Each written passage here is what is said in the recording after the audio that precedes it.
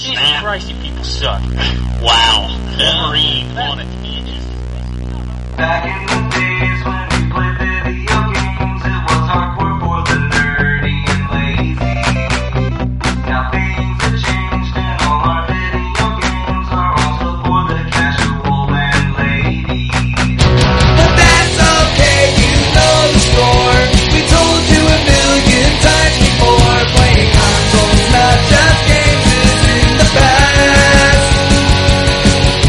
And every week you listen to the best damn internet radio crew. It's the N4G podcast.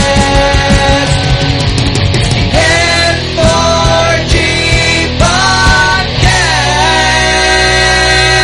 podcast. Alright, it's time for another week of N4G Radio, episode 509 for March 19th, 2018.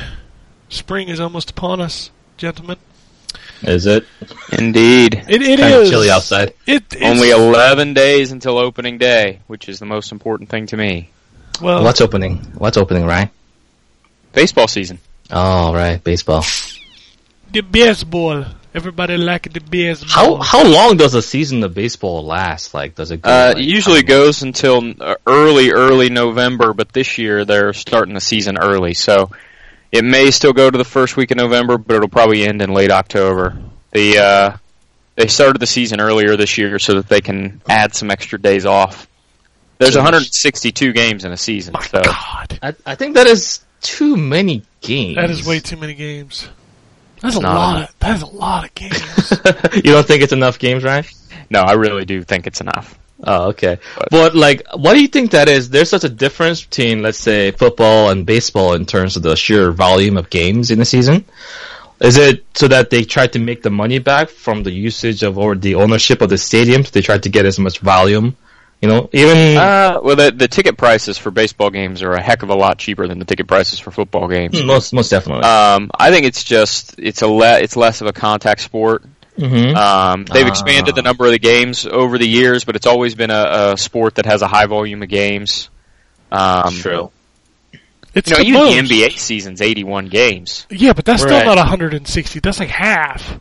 Yeah, sure. But I mean, like, is there any sports that's more events No. than baseball? I was gonna say that's a lot of events.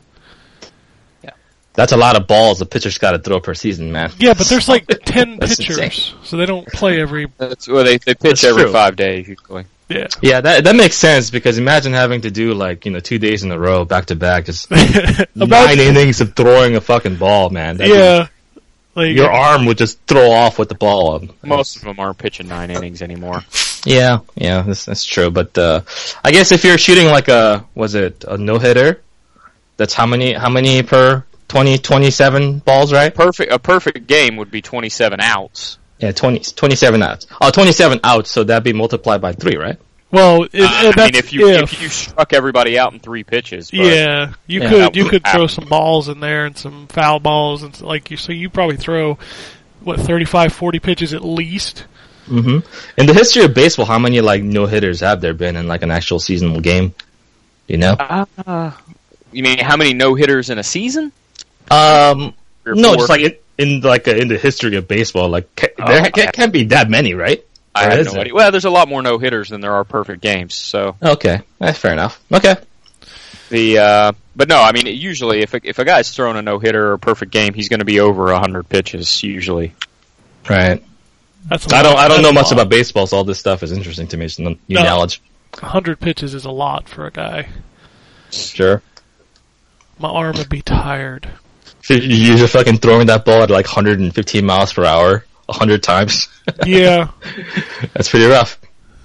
I don't know how catchers do it. I played catcher for years. Man, I swear your knees kill you. They hurt so bad.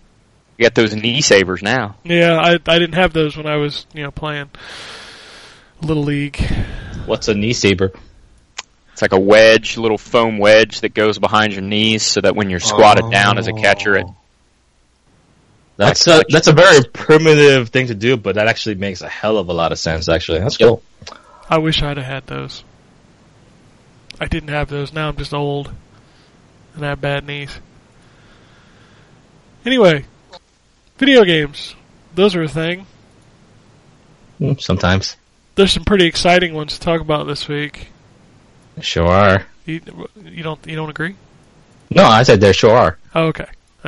Well, why don't you talk about yours, Jay? I know. Oh, okay. So sorry, I didn't introduce everybody. Jay is here. Oh, okay. Namaste. and the Wombat's here, and I am also here. everybody get on Twitter and yell at Drew because he missed another fucking show. Mm-hmm. Son of a Damn you, bitch. Drew.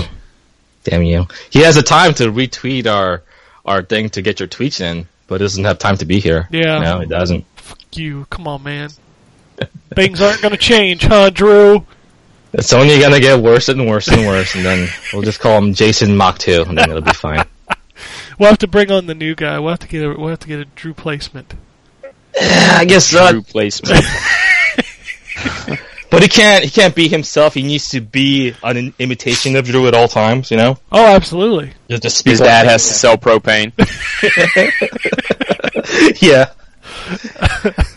Just to start up a business real quick. And propane accessories. Don't forget about that. And propane accessories. That's just wild to me, the fact that Drew's father really did sell propane. Yeah. And then I thought he was just, just messing with us, just to be funny. But it's like, no, he really did. I was like, all right. Oh, damn it, Right. Drew. When the stereotype becomes a reality, Watch out.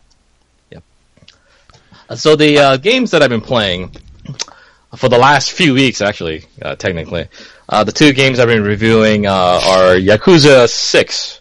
I finished the review up with that. I did a bit of a stream. I had a good time. And boy, that game. It's one of those games that you play through and you just understand that you're playing through something that's special. You're playing a game that means something. That's not just another entry in a long-running series. This is something that everything has been building towards, and that's the kind of game Yakuza 6 is. From a visual standpoint, it's the best-looking Yakuza game yet, built from the ground up using a brand new engine they call the Dragon engine. I guess makes sense, right? Built for the PS4. The game looks fantastic. Runs great on the PS4 Pro. It's not 60, but it runs at a pretty rock solid 30 at all times. Just the hustle and bustle of the Kamurocho city. Just so many NPCs just running around, doing whatever they're doing. The heat moves and the combat feels a lot more visceral thanks to the visual upgrade as well. You can really feel each of the impact of the fist and just the foot basically digging into people's asses. It feels good. And the thing that I liked the most about this game was the storyline.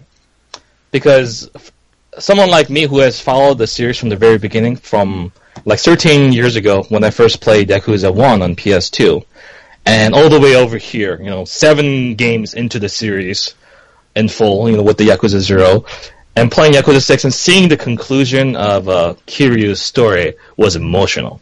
Like, I have no qualms admitting that some of the last parts of the segment, made me, shed a few tears. I just got really, really just invested in what was going on. Not just to him, but all the people around him, because the living city that is Kamurocho is a place that you've revisited countless times.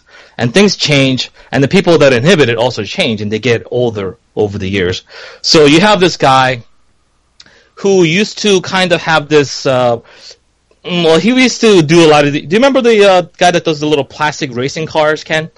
Yes, from Zero. Yeah, from Zero. Yep. But he's basically in a bunch of the other games, too. Okay. And you understand his kind of plight, the idea that he was kind of this grown person, and he was interested in something that was mostly made for children. And he had to kind of come to, a realization, it doesn't really matter what other people think. If you truly are passionate about something, that's something that you can really enjoy. And seeing his growth as a character, just this side character that had no part in the main story at all, from one game to the other, just seeing him grow and seeing him end up at this whole new place, at this part of life where he's kind of, he's got gray hair now, he's married, he has a child, and he's trying to make a living and then not be a disappointment to his wife who's constantly putting him down because he's not making as much money as she would like. And then being kind of alienated from his son because he doesn't want to share his passion. He doesn't want him to turn out to be someone that, was what he believes to be a failure. And seeing his story arc kind of conclude along with Kiryu's is really, really heartwarming. Because it's not just about Kiryu, it's about the city of Kamurocho. It's about the people that were there and how they've changed over the years. And I think Yakuza 6 does this wonderfully. And there's over like 50 side stories. I would say like half of them are involving characters that you've met before in some regards or another. Other half is kind of this like irrelevant like humor that really kind of goes off the wall. You play Yakuza 0, right, Ken? So you know what I'm talking about. The game gets crazy sometimes with the humor. Like, it doesn't care. It gets something. There's some weird stuff going on in there, for sure. Did you play that part where you're escorting Michael Jackson? Yeah, the moon, the yeah, thriller and video. then he's doing a moonwalk down the city, Yeah. and you're protecting him from zombies. Yeah. Yeah. This is a game about Yakuza. You know, people getting killed, turf wars, Bonza family, and then you have side missions like that really kind of knots up the humor. It has this ability to balance this ridiculous humor with this insanely serious and dark tone, you know? And I don't know how it does it. I don't know how it does it so well, but Yakuza is one of the only series that can have both. It can have the cake and eat it too. And I think that's really something special. I'm not going to go into the details of the story too much because I think that's something that everyone should experience for themselves. But I will say that from just the content point, in the fighting where you're able to target multiple enemies like really much simpler than before, there's better animation for your attacks, so everything looks more fluid. So yeah, there's a lot to it. And also as you continuously level up your character and kind of unlock new skills for Kiryu, increase his overall stats, like, he just truly feels like someone to be reckoned with. He feels like a force of nature. I did a New Game Plus run with him completely maxed out, and boy, like, even at the hardest difficulty, everyone just dies in like 1 or 2 hits. And you just feel like a badass because you're just constantly doing these visceral hit moves, where I pick up a guy, and I chuck him at a lamppost, just right between the crotch, and just completely annihilate him. And I pick up another guy, I spin him around, I throw him down on the ground, I stomp my fist on him, another guy comes along, I grab him, I do a backbreaker on the knee with the guy's face I'm already stomping and trying to break both of them at the same time. It's like so many ridiculous moves you can do, and it never gets old because it's so outlandish. But yeah, as far as the Yakuza game goes, this is not the game that you should start out with. But Yakuza 0, obviously the best starting point, and I'm sure we'll talk about it in news. But there's even more good Yakuza news coming to Westward. So, any questions about this game, Ken? I know you kind of want to play it, right? I want to play it, and I'm still like, I haven't started Kiwami. I have not played any other game, but I kind of want to play this one because it's the most refined. Yeah, sure is. Yakuza, and I don't know. The thing is, I'm never going to play 1, 2, 3, 4, 5. Yeah, that's what I mean. Like, I think you should just skip and go over to 6 at this point, because 1 came out after 0, yes, but it's not a sequel to 0 at all. Like in terms of the mechanics and the refinements of the series, it feels like a step back, while Yakuza 6 is a step forward in many regards. So I understand what you mean by the story, but when you pick up Yakuza 6, there's a synopsis of all the Yakuza games. So if you're interested, you can just kind of glance over it. And not knowing the story elements in certain ones won't really detract too much from the storyline. Because I think what's really important is the emotional attachment to the characters, less so what's happened in the past. You know what I mean? So if you care for Kiryu, if you care for like the Detective Date and all the people around him, like Akiyama and all those other people, then it's good enough. It's not going to be the best possible experience, but it's good enough. I've also heard there's not a whole lot of Majima in there. No, unfortunately not. This is most definitely a story about Kiryu and how his journey ends, and it's not about Majima. And as I understand that Majima is a fan favorite, and he is one of mine as well. But this is mostly a solo outing for a very, very good reason, because it's a personal experience, you know. Yeah, I like Kiryu, but yeah, it was a nice dynamic in 0 between Kiryu and Majima being 2 separate things. Certainly. I think Majima is such a fascinating character. Like that first beginning scene with Majima in the cabaret club. It's one of my favorite cutscenes of all time. It's a long cutscene too. Yeah, it's long cutscene. It's brilliant in execution and the cinematography and everything, and kind of setting the tone for the game and the character itself, and how he's able to kind of dance around the situation to find the most optimal possible outcome, kind of deal. And I love that about Majima.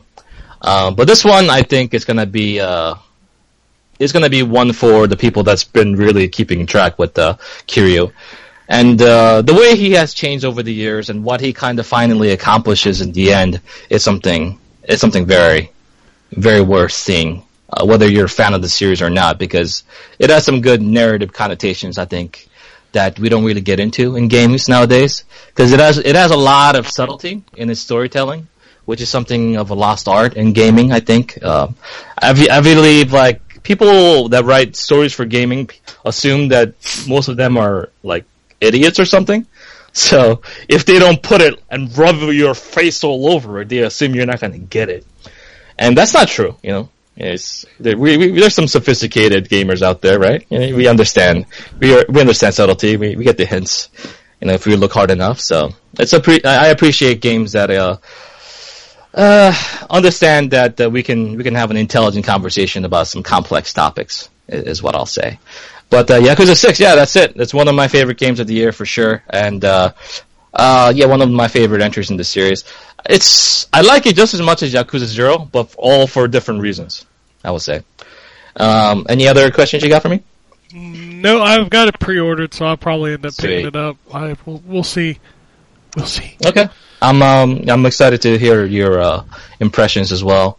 It's weird that the game, you know, they had that debacle with the demo actually being the full game that they put out, and then now they're putting out the actual demo out this week as well. So, Sega's kind of being weird. We still don't understand why they decide to delay it to April when it's completely been, you know, finished for at least a month or two already. So, it is what it is. And the other game that I've been playing, it was Ni no Kuni 2, and it sucks that Drew's not here, because I was going to endlessly pelt him with things, just kind of break down his resistance to make him want to play this game. But that's unfortunate he's not here. You played Ni no Kuni 1, right? Yep. Ken, you beat it? No. Oh, you didn't beat it? I have 50 hours in, and I didn't finish that game. Okay. Ryan, you don't play JRPGs too much like this one, right? No, I really don't. No. Okay. Are you guys familiar with Studio Ghibli? Yeah. Yes. Okay. So the animation style, I think that's the thing that really stands out for Ni no Kuni, is its use of this Studio Ghibli-like animation and the character designs that it has. And the thing about Ghibli is that it really, truly appeals to everyone. You know, it's one of those things where you look at it and nobody says this looks bad. You know, everyone either likes it or says, like, yeah, that's fine. And that is pretty amazing in its own way, but at the same time, it has the negative connotations of possibly feeling generic, because it is trying to appeal to too much of the audience at the same time. I would say that it's similar for the character designs and the world and stuff like that in Ni no Kuni 2, but at the same time, it still has that childlike glee in a lot of ways, where the design and you can just have like a You can give a child a pencil and a paper, right? And you ask them to design like a dragon or a monster or something like that. And they'll kind of go and just draw like a dragon with like 2 axes or something like that. It's got like big ass wings and things like that. It feels like a lot of designs took from what children might say that is interesting, which I thought was pretty amusing. But the storyline for this one is similar to the first game in the way that the first game was about a growth of a child, kind of coming to age, and most importantly, it's coming to terms with grief is the major theme of Ni no Kuni 1. And for Ni no Kuni 2, it's less about grief and more about independence. It's about kind of being this sheltered boy who used to be a prince, about to take the throne of the king after the king has been assassinated, and he gets ousted, by these evil people, so to speak. and you try to find out what you want to do for the rest of your life. And he ends up making a promise to someone that's very important, saying that he wants to make a kingdom of his own, that everyone can live equally and free in that kingdom. And that's what he sets out to do. And it's kind of his journey going from this exiled prince into becoming a king of a brand new, respectable nation. And the element of this game that I really like is that it does have like a kingdom building element. You go to a place, this land, and you find a suitable place where there is good defense, like natural defenses and resources, and you settle down, you have your group of people, and then you start building a kingdom. It starts out very, very small, and the way it works is that it takes real time to do certain things, like do research and whatnot, but if you're building a facility, it actually, does it instantaneously, which is nice. So is upgrading facilities. So you have this resources called the King's Guilder, and that is exclusive to the area where you're trying to facilitate your kingdom. And as you get as your kingdom grows larger, you need to go around the world recruiting new citizens, and they bring different skills to the table. So you have these facilities, and you can put these people inside these facilities, and they'll give you a boon, like a bonus. So every like minute or two, they give you like a resource as well, like that you can kind of pick up, and they also pay taxes. So there's like a little thing that tells you like, okay, you're earning 10,000 King's Guilder per hour. So as long as the game is running, you'll be able to go back to your kingdom and just pick up that money and start using it inside the kingdom, try to, increase the facilities and make it into a better kingdom overall. And this is pretty deep actually, because these citizens also have exclusive skills that are tied to certain facilities, and they also level up, and they master the set skills, and you can unlock new things. It's very rewarding because you can buy very powerful items that you will not be able to buy anywhere else inside of your kingdom. You get really deep discounts from shopping at your own kingdom. So stocking up on items and stuff like that is always crucial to success. And just going out into the world and seeing all the citizens, and they ask you basically every time to like do like one thing for them, usually. And then you go out and do that, and then you add another kingdom, you add another citizen to your kingdom, and then you figure out where that person belongs, and you try to fit everything into like it feels like a giant puzzle that you're trying to solve. You're trying to make everything optimal at all times, and I find that pretty enjoyable. So there's that brand new element which I think is good. The combat has been changed. I think Drew would be happy to hear that the whole reliance on AI is not nearly as severe as it was before. You still have 2 AI partners, and what they do is they kind of go around and just attack and do whatever actions that they have available. But you're able to switch them just by pressing a button on the D-pad at any time. So you have much better control, and the AI is not so bad that they're getting killed constantly, which is something that nobody ever wants to deal with. It's like, if you're going to have AI control partners, make them smart, make them, like, I don't know, unable to die or something. Because nobody wants to babysit an AI for an entire course of a game. It just becomes a game-long escort quest at that point. So the combat is more action-oriented. What you're doing is that if you see an enemy on the field, inside like a dungeon, you go directly into combat. There's no little cutscene that plays that makes you go into combat. You see them on the field, you go in, and you have a square button for light attacks, triangle for your heavy attacks. And you kind of mix them up together to form combos. You can hold R2 and then use one of 4 skills that you can kind of slot in there. You can improve some of the magic and stuff like that inside of your kingdom to make it more powerful, do more things. And you have this thing called it's hard to say. It's like Higgledies or something like that, or Higgles. Sure, why not? Yeah. I don't know, man. Higgledies? Higgledy-biggledy-boo. Basically, I think that's probably what it is. Hickory-dickory-dock. I think you're getting crazy now, Ken. Come on, man. I'm going places. No, it's not. But these are little elemental friends that kind of hang around you in combat, and there's a bunch of them, and you can actually level them up, and then they'll get nurtured, and there'll be more of them on the battlefield at once. And at a certain point in the battle, they come together, and they have this like circular like a ring around them, and you can go in there, and you can actually summon them, and they'll act independently of you, and they'll do specific actions. One of them like buffs your attack, like imbues your weapons with fire. The other one has this like ring of regeneration healing. So if you just stand there, you heal for a little bit. So a lot of different things that you can mess around with, but it's not entirely necessary to success. I kind of ignored that mechanic most of the game, and just now where I'm at the last 2 chapters of the game, I think it's the last 2 chapters of the game that I'm really kind of delving into it to maximize that as well. But yeah, it just feels like a really solid, well-polished game. I think the major complaint that I will have with this game so far is that the voice acting is fairly good, but there is so little of it in the game. You know, it's one of those things where you have 2 spoken lines of dialogue, and all of a sudden everyone just starts grunting and say like one word, and then saying the rest inside the text box. That's weird, because didn't the first game have a lot of voice acting? I feel like the first game might have had more. It's been a long time, so I don't wanna say it like, you know, as a matter of fact. I just remember Mr. Drippy was a very talkative individual. Yeah.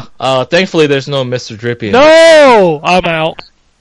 There's a guy called Lofty though. No Drippy, no sale. Did you really like Drippy? I thought he was obnoxious. I like Drippy. Oh, he talked too much, dude. I like Mr. Drippy. Yeah, there's a mascot character in this game, but he's not nearly as obnoxious or doesn't talk nearly as much, which I appreciated. Drippy or die. Drippy mascot characters. No, he had a fucking lamp on his nose. It's weird, Ken. Okay, it's not natural. You know, it's a style choice. It's a life choice. It's fine. You know what? If you have a piercing of a fucking lamp in your nose, that really is a lifestyle choice. You know, I'm okay. It Drippy. Oh God. Just imagine the weight of a giant lamp just piercing around your nose. Imagine when you get like a runny nose. just imagine the frequency of sinus infections. that too, but that's fine. You know, Drippy. He was Drippy, man. At the very least, your nose will be warm at all times. That's right. So, you know, you got that going for you, at least. But yeah, it's weird, man, because presentation-wise, the game looks great, runs really well. But it's just really cheaped out on the voice acting. I don't understand why. I'm playing with the English voice acting, and there's like scant few voice acting lines here and there. And it's like I just got done with Yakuza 6, which is basically fully voice acted for all like story related cutscenes, whether they are in engine or in a cinematic, you know. So there's a tremendous amount of stellar voice acting, mind you, from that game. And I go to this one, I'm just kind of like sitting there like reading text, and they're just grunting constantly. I was like, they could have done better, you know. This game deserved better than that, I think. I'm not sure why they do that. Do you think it's just to save money, or is it a stylistic choice, or what do you think? It's possible it's a budget issue. I really don't know. I don't know. If it truly is a budget issue, I think I hope maybe if they do make a Ni no Kuni 3, they'll have the budget to really, you know, put out their vision. But if it's some kind of a stylistic choice, I will say that this is not a good style. Stop it. Stop doing it. It's not a good thing. You're literally making your storyline less interesting by omitting a ton of voice acting for no good reason. Is what I'll say. And there's a lot of busy work in this game. I'm 60 hours in. I thought I could get this game done before embargo, which is tomorrow. No, that's not happening. I got 2 chapters left. And because between all the kingdom stuff that I've been doing, trying to maximize that, and all the little things that I'm trying to finish with the side quests, and getting as many citizens, I have like 86 citizens now. And for each of those, for about 75% of those, I had to do a quest to get them to join my kingdom. I'm not even done yet. There's like over like 100 citizens apparently. So yeah, you know, that's the thing. I think I can get it done before the release date, which is my next goal. But as it stands, if you play this game, expect to play a very, very long game that you're going to invest a lot of time in.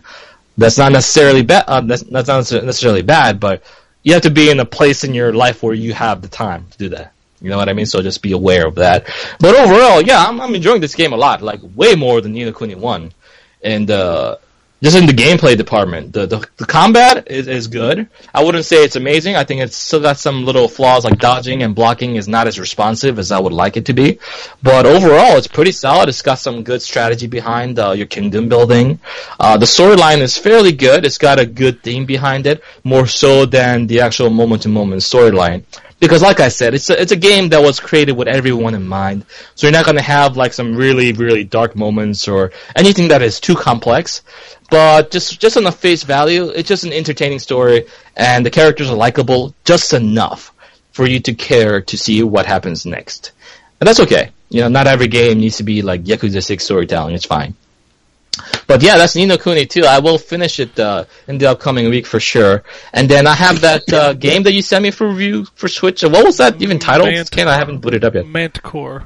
Manticore, right? That's like some kind of a shooter game? I don't know anything about it, truthfully. Okay. I heard a couple people talking about it this week, but I have not researched it, so I don't know. Yeah. The interesting thing is, if I didn't review Secret of Mana, I would have kept a run of 9 going, like through Yakuza, through Ni no Kuni most likely, if the game ends well. I'm around that part, so it's like I feel like this year has been tremendous for games in the last few months. This quality of it has been pretty stellar. I'm gonna argue that point. You gotta pick the winners, Ken. You gotta. Well, we lost 2 reviewers, so I had to take the losers. So there was that. Yeah. I'm not. I do feel bad for taking a lot of the good stuff that other people were also interested. Because I know you were also interested in Yakuza 6. Now that you're kind of well acquainted with Yakuza 0 and all that stuff, it's fine. That you liked it. Yeah, that's perfect. I didn't have time for that game right now. But I figured the next Yakuza game that we'll be talking about in the news, I'll be putting out to someone else. So like maybe Drew or you or something like that. I think that's a Drew game. You think so? Cool. Yeah, okay. Yeah. Maybe. But yeah, that's it for me this week, man. Just those 2 games especially have took a tremendous amount of my time, and that's all I've been playing. Alright. So, Wombat, you still there? Yeah, I am. Cool. What'd you play? So honestly, not as much this week as I would have liked. I spent a lot of time working this week, so I played a little bit more Valkyria, which is kind of what I'm focused on right now. Great. And I played some stuff on 3DS, just here and there, Pick-a-Picks and some other stuff that is just smaller games that I can play in short time periods. But I guess the big thing is Kirby Star Allies, which I picked up on Friday. All right. And is very, very good, and so much fun to play multiplayer. How does the multiplayer work exactly? So the way it works is first player is Kirby, and then as you make friends along the way, the second player can take over those characters. So if like I said, you start out, first player will be Kirby, and then you come across a cutter enemy.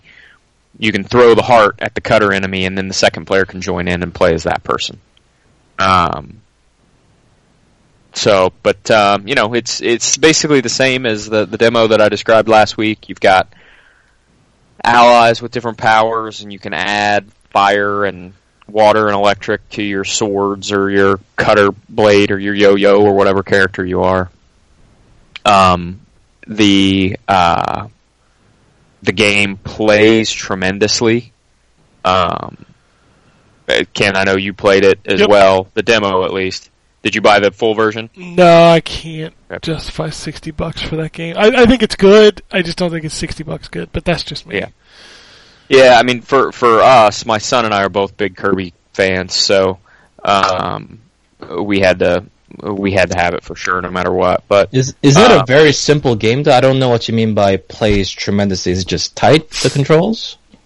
No. It's just fun. Yeah, it's kind of okay. Yeah, it's just kind of dumb fun. It's just it's not Kirby's hard. Kirby's not Mega Man. It's not ever going to be Mega Man, right? Or so you're saying that it's not the next Devil May Cry. It's definitely not the Demon Souls of Kirby games. But is it the Monster Hunter of Kirby games? It might be the Monster Hunter of Kirby games. Sold. Let me just go on Amazon and pre-order it immediately. The Kirby games are always going to be a little simpler. They're always a little bit on the easy side. Yeah. They make up for really hard, demanding gameplay in just cuteness is the best way I can put it. And fun. They're just always a lot of fun. And this one in particular I like because there's a lot of the fact that you can do different things with the weapons with different elements and stuff just adds a different layer. It's not like you know, not necessarily like it's, oh my gosh, you have to do this and you have to do this, otherwise the game's not beatable. It's just, you know, fun. My favorite Kirby game of all time is Kirby's Epic Yarn on the Wii, and that game was easy as hell. But it's just fun. And I think you should be honest with yourself, Ryan. No one's judging you here. All you wanted this game for is to make Kirby make out with his friends, just about that. Just letting them heal, just get that French kissing Kirby experience that you've always wanted. That's true. Although I don't believe that he is actually baby birding this food to his friends' mouths. I think he's just giving them a kiss. You sure about that, though? I'm pretty sure that he's just giving them a kiss. So the power of love is what heals them, and not the actual substance of the food. The power of love, in addition to being a great Huey Lewis song, is also sort of runs through this game. There's hearts everywhere in this game. So you throw hearts at enemies to make them your friend. Which is what I do in real life. Yeah, it's very realistic. I do that. Actually, I do that in real life, but I'd probably get arrested if I was throwing hearts at people on the street. Probably. But no, it's just a fun game. And there's like I haven't had a chance to play it yet, but there's like a mini game thing in it. It looks kind of like Home Run Derby or something. I don't know. I haven't had a chance to play it yet. All I know is there's like a picture of Kirby. He looks like swinging a baseball bat or something in one of the mini games. So I don't know. I'll have to check that out at some point. But yeah, I mean, it's like I said, it hasn't been much of a video game week for me, unfortunately, because I've been working a lot. So working for a living. Any games you're looking forward to that's coming up in the next month or next week or next month or so? Well, I'm getting Far Cry.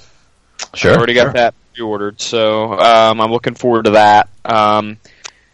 I'm looking forward. I should get from GameFly next week Kingdom Come Deliverance. I'm looking forward to trying that and seeing what I think of it. Because again, I'm all about that jank. So I'm looking forward to actually dive. So what into are some janky games like that have you played that you really enjoyed? Oh man, let's not go. 80% of my gaming career has been playing janky games like that.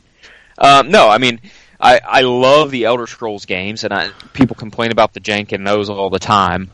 I liked Two Worlds, legitimately liked it. He did. Wait, the first game or the second game? It's the first one. Game. First game, really? Yeah.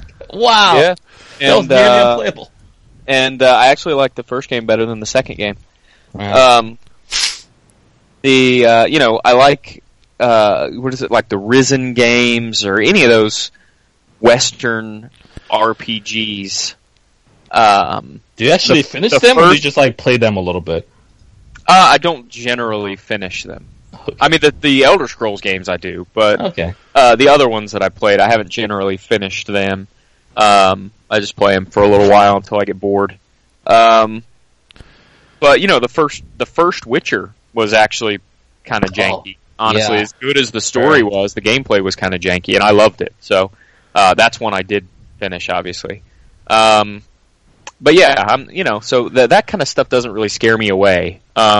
So I think it probably comes back from the fact that I put I don't know, I feel like I always give a different estimate.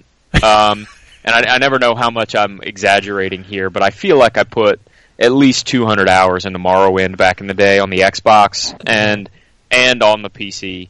And, that game's legendary, but it also has a lot of jank. I played Ultima Underworld when that came out in 1994 or 3 or whenever it was, for probably 100 hours, and that game was made in 1993, or 4, so it had also a lot of jank. Did you play like the Baldur's Gate and stuff like that, and Icewind Dale? I did, yep. Okay, yeah. Cool. Yep, cool. Icewind Dale and Neverwinter Nights and all those games. So I have a soft spot in my heart for Western RPGs. The Ultima series was a huge part of my gaming upbringing. Did you play Ultima Online? No, I didn't actually, because when Ultima Online came out, this is going to sound horrible, I actually didn't have a computer that could get on the internet. Oh, okay. So I didn't have a computer that could get on the internet until I was in college. Yeah, so, kids, this used to be a thing. Yeah. I was actually using my Dreamcast, my Sega Dreamcast, to surf the web for a couple years. That is pretty terrific. But no, so while a lot of people were, I think here's the difference for me, is while a lot of people in the mid-90s were busy playing Final Fantasy and stuff like that, my RPG fix came on the PC, and it was the Ultima games and stuff like that really set the tone for me. So I think probably because of that, I have a soft spot in my heart for Western RPGs like that compared to, I'd much rather play something like Arx Fatalis than Final Fantasy VII. That's weird to me, because for me, my love for Western RPGs started to really blossom recently with games like Divinity Original Sin 2, like Pillars of Eternity. But you haven't played those games yet, right? I haven't. Nope. And that just comes back to time. I actually had Pillars of Eternity here from GameFly for about a month and didn't even open the package. I didn't have the time. That was right when Monster Hunter came out. Oh yeah, I didn't have the time. But if you like those old janky games, you're gonna be blown away by these new polished beasts. Eventually really I will go back and play. I'll go back and play Pillars of Eternity and Original Sin 2, man. Don't forget that one. That one's probably the best so I've played the original Divinity, and I did like that. That's another one that'll go on my list at some point. But again, it just comes back. Those games are such a time investment that I can really only play one. And I'm also the type of person that does not like to bounce back and forth game to game.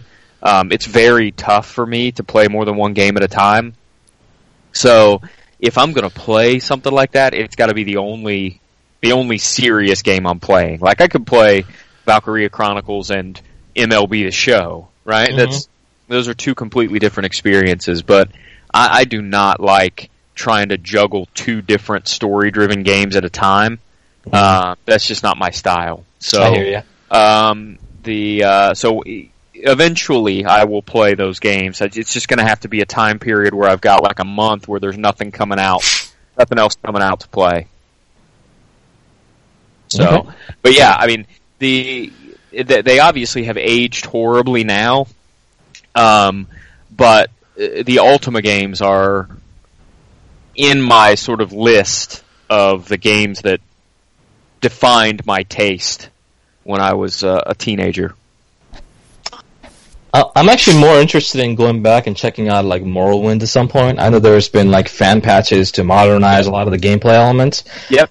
And that's what I might try at some point, because I like the Elder Scroll games, but I never played Morrowind once, so... Yeah, you should play Morrowind. The only thing about it is that Morrowind is exceptional, and the story is great. More importantly, the world itself is just awesome. But yeah, they've improved a lot of different things in that series over the years. And you do run into the there's still a lot of the sort of dice roll. Does this attack hit or not in that game? Unfortunately, that makes some of the combat frustrating. Right. That game was more of a revelation when it came out. It was just completely unlike anything else that was out there at the time. And, going back and playing it now, especially if you've played Oblivion and Skyrim, it's probably not going to have the same appeal to you as it did in 2002 or 2003, whenever it came out. Right. Because it's like going back now and trying to play the first Witcher game. It just doesn't have the same appeal as it did when it first came out. So, but I would recommend you checking it out at some point, just if nothing else, so you can say that you played it. The Thieves Guild story in that one is okay. Morag Kong Assassination Guild story is really good in Morrowind. The main story is pretty good too. That's a surprise because the main story is usually sucking all the scrolls. Yeah, I think Morrowind probably, from a narrative perspective, has my favorite main story. Okay, that's a thing that I can put on the list of games to try. It's worth checking out eventually, especially if you can get some good mods on it. Right. So, but I mean, those are all. If anybody asked me for, hey, what Western RPGs do I have to have played at some point, I would say personally from my list, Ultima Underworld, Ultima 7, Ultima 6, and then Morrowind would be on that list too. There's a bunch of them from the early 90s that are kind of must play in my opinion. Okay, great. Savage Empire was another good one. That's in the same universe as the Ultima universe, but that's a really good one. Anyway, that's pretty much it. All right. I'll wrap this up. Had a few things to talk about. Checked out the Devil May Cry collection on the what platform? Xbox One. Okay, cool. Those games are still good. I had forgotten how different Devil May Cry 2 was. You love it though. That visually, it's weird. It's like somebody made a knockoff Devil May Cry. Yep. Yep, that's exactly what it looks like and feels like. It was so weird to me because I don't remember it being that different than the other two. I booted up 1, I'm like, oh, 1 still looks alright. I booted up 3, I'm like, yep, this Devil May Cry. I booted up 2, I'm like, the fuck is this? Whew. But no, those games are still fun. I enjoy those games. It takes a little bit to get back into the controls of those games after playing stuff like Bayonetta. It being so much smoother combat-wise, you can see the evolution of Platinum games between those games, which is cool. Mm-hmm. But yeah, no, those games are that's a solid little package. I mean, obviously, if you haven't played those games, and the weird thing about that package, Ken, I'm not sure if you noticed this, but unlike M4G, I've noticed some reviews of it being terrible, like 2-3 out of 10s for that. What's going on with that? I really don't know what's going on with that because they just feel like Devil May. It feels like that same collection that came out on PS3 and 360. I don't. So there's no stark contrast or difference in this one compared to the PS3 collection, for example? No, I mean it still sucks that all the cutscenes and menus and stuff are still 4x3. They haven't done anything to it. It's just the PS3 360 collection running at 1080p. Okay. I really can't tell you why people are like, oh, 2 out of 10. That's weird. Yeah, there's nothing. I mean, it's not like Silent Hill collection bad or anything. Yeah. I mean, that deserved just the trashing that it got because of all the things it did. But at the same time, I felt bad for those guys because Konami gave them nothing to work with. Well, no, they didn't give them the original assets and everything, so they just had to just kind of wing it basically. So they got a bum deal. That's what it is. I mean, if you want Devil May Cry 1, 2, and 3 on your new consoles, $30 ain't bad for this thing. It's not just $10 a game, baby. Which is funny because you can buy Burnout Paradise Remastered. It's $40 for one game. And if you don't count Devil May Cry 2, that's $15 for Devil May Cry 1, Devil May Cry 3. That's worth it. Because that's how I would look at it. Because I'm never playing Devil May Cry 2 again. Oh, poor Devil May Cry 2. The bastard child of the Devil May Cry series. I think people hate that one legitimately more than they hate the Ninja Theory one. Which, man, they really hate that game. Dude, I think me, and Drew are all aboard the MC. That was a good game. That was a great game. I enjoyed that game a lot. I loved the switching towards the end when it got really complex and stuff, and you really had to use that stuff. Oh man, that game was, some great environments and just, man, all because he didn't have long white hair. I swear to G. His attitude was different in a lot of ways. I understand people's grievances, but a lot of people didn't even play the game and said, Dante looks stupid now. I don't. And then that was their entire argument. I was like, did you play the game, though? They're like, no. And then some people will say they only played 30 frames per second one instead of the 60 frames, like the good version of the game, which actually feels good to play. And it's like, alright, whatever, man. Whatever makes you feel better. That game was good. I like that game. My indie game that I got a code for this week that I'm not going to write a proper review for, but I'll talk about it anyway. It's called Octahedron. Okay. So this is a weird game. So you can, like, you're like this little stick figure dude, and you press the X button to create like a little platform when you jump, and if you hold the X button, like the platform moves left to right, whichever way you're facing. And the objective of the game is just to climb to the top of these towers, and like there's different levels. Like it's a lot of techno music going on, a lot of bright lights. I played through a few levels of it. It's alright. It's a weird game. I don't really know how to describe it any better than that. Okay. But it's a weird game. I also bought Ghost of a Tale. A lot of people started talking about this game this week, and I guess it came out of early access on PC. So I picked it up on Xbox One because it's still in game preview. It's a stealth RPG, and you play a medieval mouse. I just mentioned it because I haven't played much of it. I booted it up, took a look at it. It's a real pretty game. Like visually, it looks really good. But I'm going to check it out. I played more Burnout Paradise Remastered.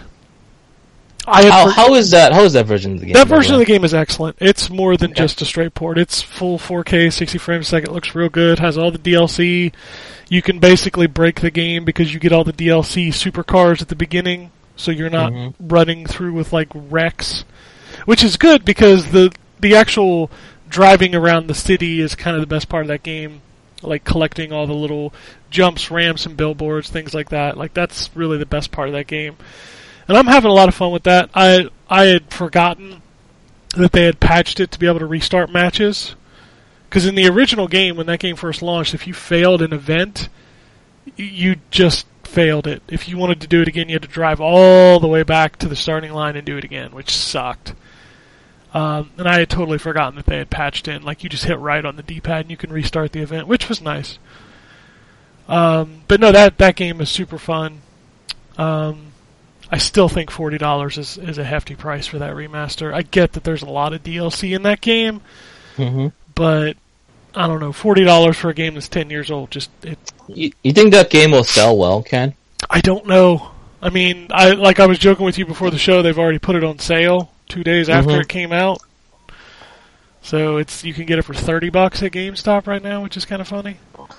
Yeah, it is weird. I mean, if they sold it at $30, it would have been a much more digestible price point for most of the people, right? 50% off from retail? Absolutely. $30 was what I expected. When I heard it was 40, I'm like, I mean, there is a lot of DLC. There's a whole other island DLC, and I get, like, that DLC is still full priced on the store, which is weird. But that is. It's, I don't know. $40 just really rubs me the wrong way for remasters. I don't like that $40 price tag. I haven't. I like $20, $30 I feel okay with, especially if they do stuff to it, then I feel like $30 is more justifiable. But man, $40 there are new games coming out at $40. Now granted, Burnout Paradise is a really good game. Like when it came out, it was a solid $60 game. But it is 10 years old at this point, so...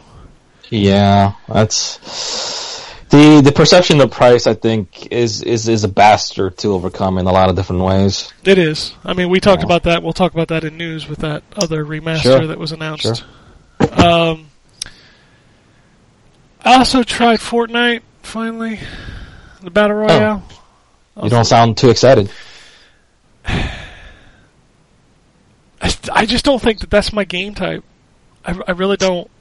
Well, you enjoy PUBG for at least like a week or two. Well, it's like 5 hours total. Okay. Well, I mean game time that I played it, and that's when I kind of fell off. And then like I played Fortnite. I'm like, all right, so I like the shooting better. The shooting is a lot more arcadey. The buildings. It actually runs well, right? It runs beautifully on the X. It runs at 60, and it's that's nice. That's really nice. The shooting feels a lot better than PUBG to me, but that's because it's arcadey. It's not realistic.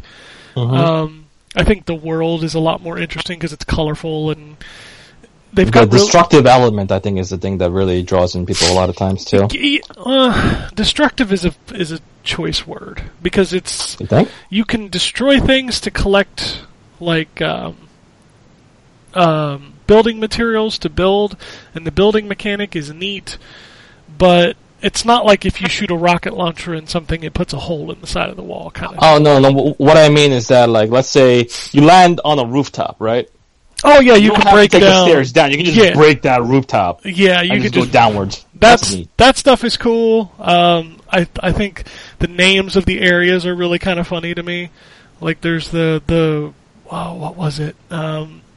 There's Tomato Town and Loot Lake and just funny names like that for areas on the map. How many maps are there in that There's game just so far one. for the Battle Royale? Just 2? one. Okay.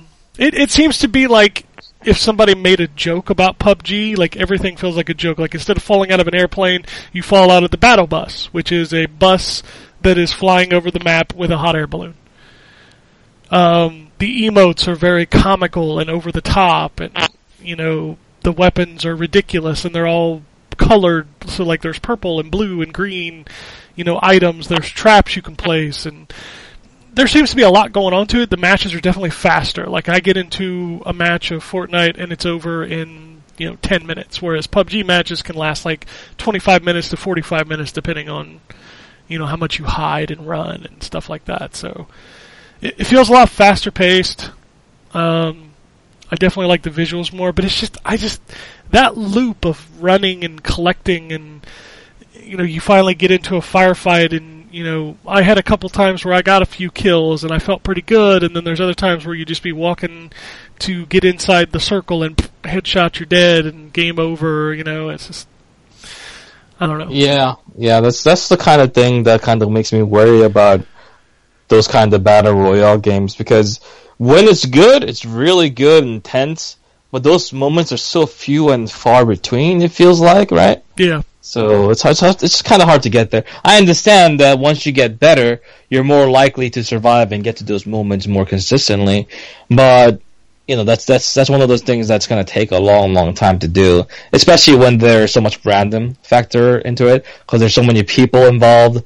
The random X factor of some random dude popping up behind and shooting you with a sniper rifle, and then making it so that the 2-3 minutes you spend playing the game kind of means nothing. Kind of feels like, that'll kind of get grating after a while. But it is free. It is. What are the paid elements like? Is it just cosmetic? It's all cosmetic. Yeah, it's all like skins and emotes and bling. What they call it? Sure. The thing about that game, and seriously, if anybody that works at Epic if you know somebody who works at Epic, get a fucking UI designer for that game. Holy shit! That bad, huh? It is atrocious. Like the Battle Royale mode is better than the Save the World mode. The Save the World mode makes me want to fucking beat my head against the wall. Like I boot it up and I'm like, I kind of like the look of this game. Let's play this Horde mode. The UI in the Horde mode is god awful. Like, I have never seen anything that bad. It is so confusing. I don't know where half the stuff is. It's not intuitive at all. And the Battle Royale mode is a little better because there's not as much stuff there, but it is not good by any stretch of the imagination. It took me forever to figure out simple things, and that is not good design. Okay, I hear you. But yeah, please get a UI designer because your shit is bad. That game's popularity has really started to trounce about PUBG in a lot of ways, at least in like Twitch and such. A lot of people are starting to talk about that game instead of PUBG. That's good. That's good that the competition will be good for that series in general. Well, good for that genre of games at the very least. Are you interested in trying out any kind of a Battle Royale game at some point, Ryan? Ryan? You muted? Yeah, sorry, not really. Not really? No, just nothing that series or genre has to offer kind of interests you? Honestly, I'm kind of in a... this is going to sound overly dramatic, and that's not what I mean it to sound like. But I'm kind of at a point in my life where I'm not at all interested in online multiplayer right. shooters. Okay. I'm just not at all. Like, those games take such a level of practice to be decent at. Certainly. And if I've got time to play games, I would much rather play something that's either single player and story focused, or, something that's just kind of mindless that I can just play and have fun with. I'm not in the competitive online multiplayer phase of my life anymore as a gamer. I hear you, man, because I kind of feel like that way with fighting games. I used to go to tournaments, and I used to play exclusively one fighting game at any given point, and I would put like 2 hours of every night into playing that game just to stay in form, to be competitive with the good players of the game. But I'm at that point where either I'm playing for review, a bunch of different games, or for just the sake of, just my free time, because I have a lot of different interests other than just fighting games. So when I still hear about this news of the fighting game, I still like watching it, but to be a participant in that, I don't think I'm at that point in my life anymore. It kind of bums me out a little bit, actually. I definitely feel the same way about fighting games. Any more fighting games for me are just, if I see something that looks like it would be interesting for a little while, I'll give it a shot. Like, I played through the storylines in Injustice and in Tekken, and then immediately sent them both back, because Isn't that such a weird concept that now we're playing fighting games for their story mode exclusively? Yeah, it is. I'm not at a point where I'm going to spend the time to get good. And I'll probably pick up Soul Calibur, honestly, just because of what we're going to, I'm sure, talk about in the news later. But even that, I'll play, but it's not like I'm going to work hard to be competitive at it so I can play online. It's just, I don't really care about that much anymore. The only fighting game I can think of that I may legitimately super get back into would be, again, not to be cliche, but if Square ever decided to make another Bushido Blade or do a remake of the first two, I would spend time playing those. The nice thing about those games, though, was there was definitely skill to those games, but it was, anybody could win at any time, because all it took was one shot the right way, and it was over. Remember those? Really, truly, the one slice, one kill. Yeah. There was a game. Do you remember the Deadliest Warriors games? Yep, Deadliest Warrior. Those games were fun. Man, yeah, those were actually pretty fun. I remember just like the one-hit kills where you just like right at the beginning of the match. It was great stuff. Was it like a ninja versus like pirates? Yeah, there was a show on Spike TV. It was called The Deadliest Warrior, and it was like a what-if scenario, like would a samurai warrior be able to beat like a barbarian kind of thing, and they would pit them against each other. So there was like 2 video games that they made that were fighting games where you could see if you match them up and stuff and you could do the one-hit kills kind of thing. I had a lot of fun with those games online. All right. But, all multiplayer games go out the window on Tuesday anyway, because I'm about to get my pirate ship on, bitches. All right, that's coming out. Yes, I am stoked. I've already got my copy, but I can't play it because the servers don't go live till Tuesday. It'll make a nice coaster till then. Well, it's a digital, Jay. They don't have digital coasters. What's wrong with you? Oh, I thought you got an early copy of the game or something. Oh, I do. But it's digital. It's like that's a physical copy. No, it's not physical. Yeah. I boot it up, and it's like you hit the A button to join the servers, and it's like, no. Nope. I also started the DLC for Shantae, Half Genie Hero, which I think I'm going to play through. Ooh, that's the one where you're playing as a pirate girl? There's 2, actually. There's one where you play as Roddy Tops and the guy and the girl with the bird. Like, it's 3 people. It's called Friends Till the End or something like that. Oh, and I didn't know that. Yeah, you can switch between the characters, and they all have different abilities. So I started that one first, and then I'm going to do the pirate one after that.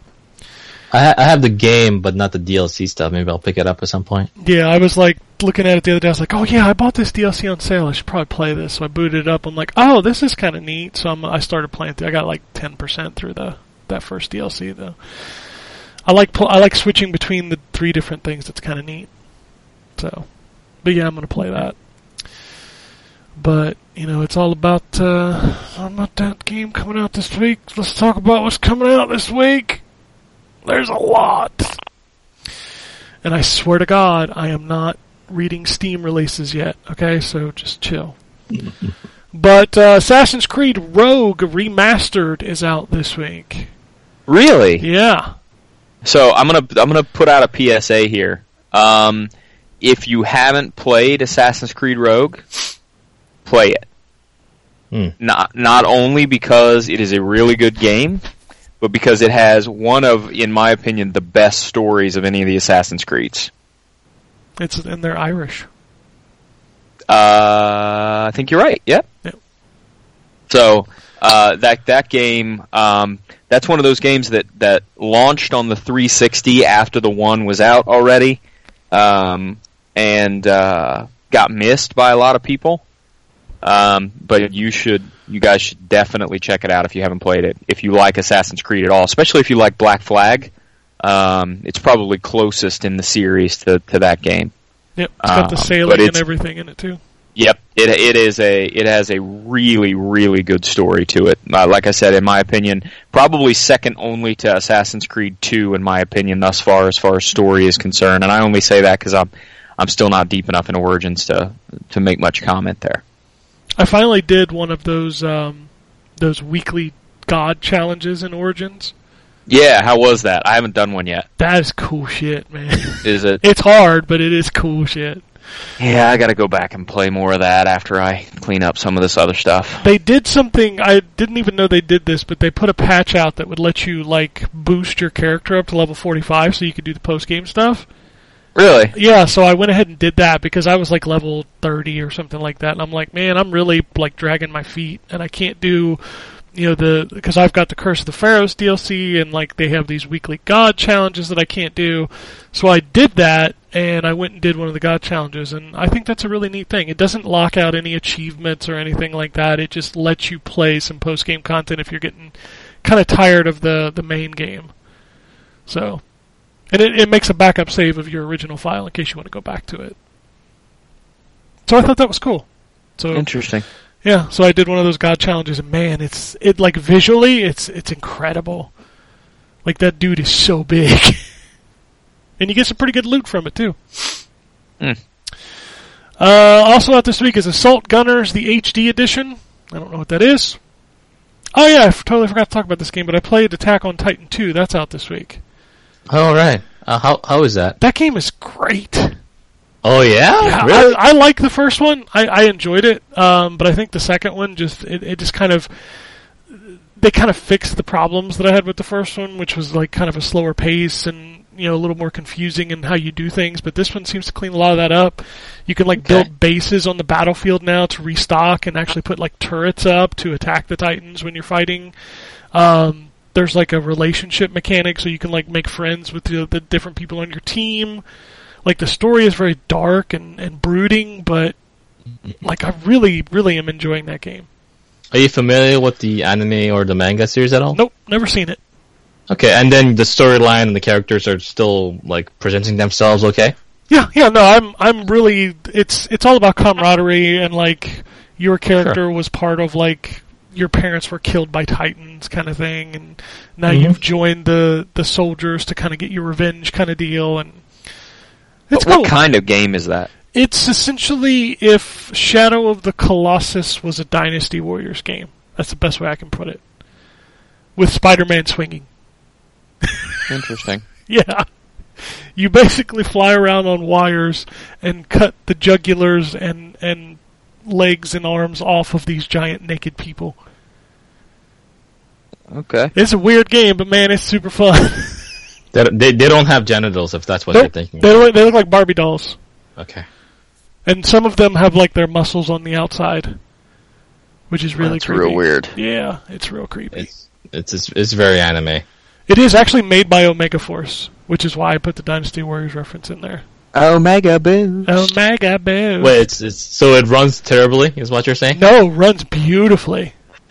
Weird, isn't it? Yeah. They can do that for their main flagship title, but they do it for some fucking anime tie-in game. Yeah, no, this Except for Omega Force. This game actually supports X enhancements, so it's real clean, real smooth. It's good stuff. I'm enjoying the hell out of that game. I like the managing of because you have two things you have to manage. You have to manage gas for your hooks, and you have to manage your blades because they get dull. And you can actually upgrade those. And in this one, you can actually take older.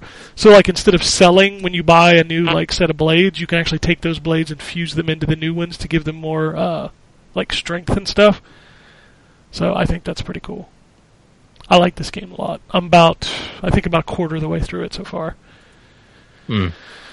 But that's out this week. Audio Beats. Don't Bite Me, Bro. Okay. Don't Bite Me, Bro. Don't Bite Me, Bro. Floor Plan. Lunar Stone, Origin of Blood. Mahjong Gold. Did we talk about Mahjong last week? Might have, man. I don't know. Oh, no, we talked about it because I didn't know how to play Mahjong, and then you guys were like, yeah, I know how to play Mahjong. I was like, Nah, I don't know how to play Mahjong. I think Drew knew how to play. Drew knows how to play Mahjong, yeah. Minefield. Octahedron, which I talked a little bit about earlier. RBI Baseball 18. South Park: The Fractured But Whole, From Dusk Till Castle Bonita. That's a great title. Which, by the way, when Ryan said Dreamcast earlier, the only thing I could think of was Sega Dreamcast.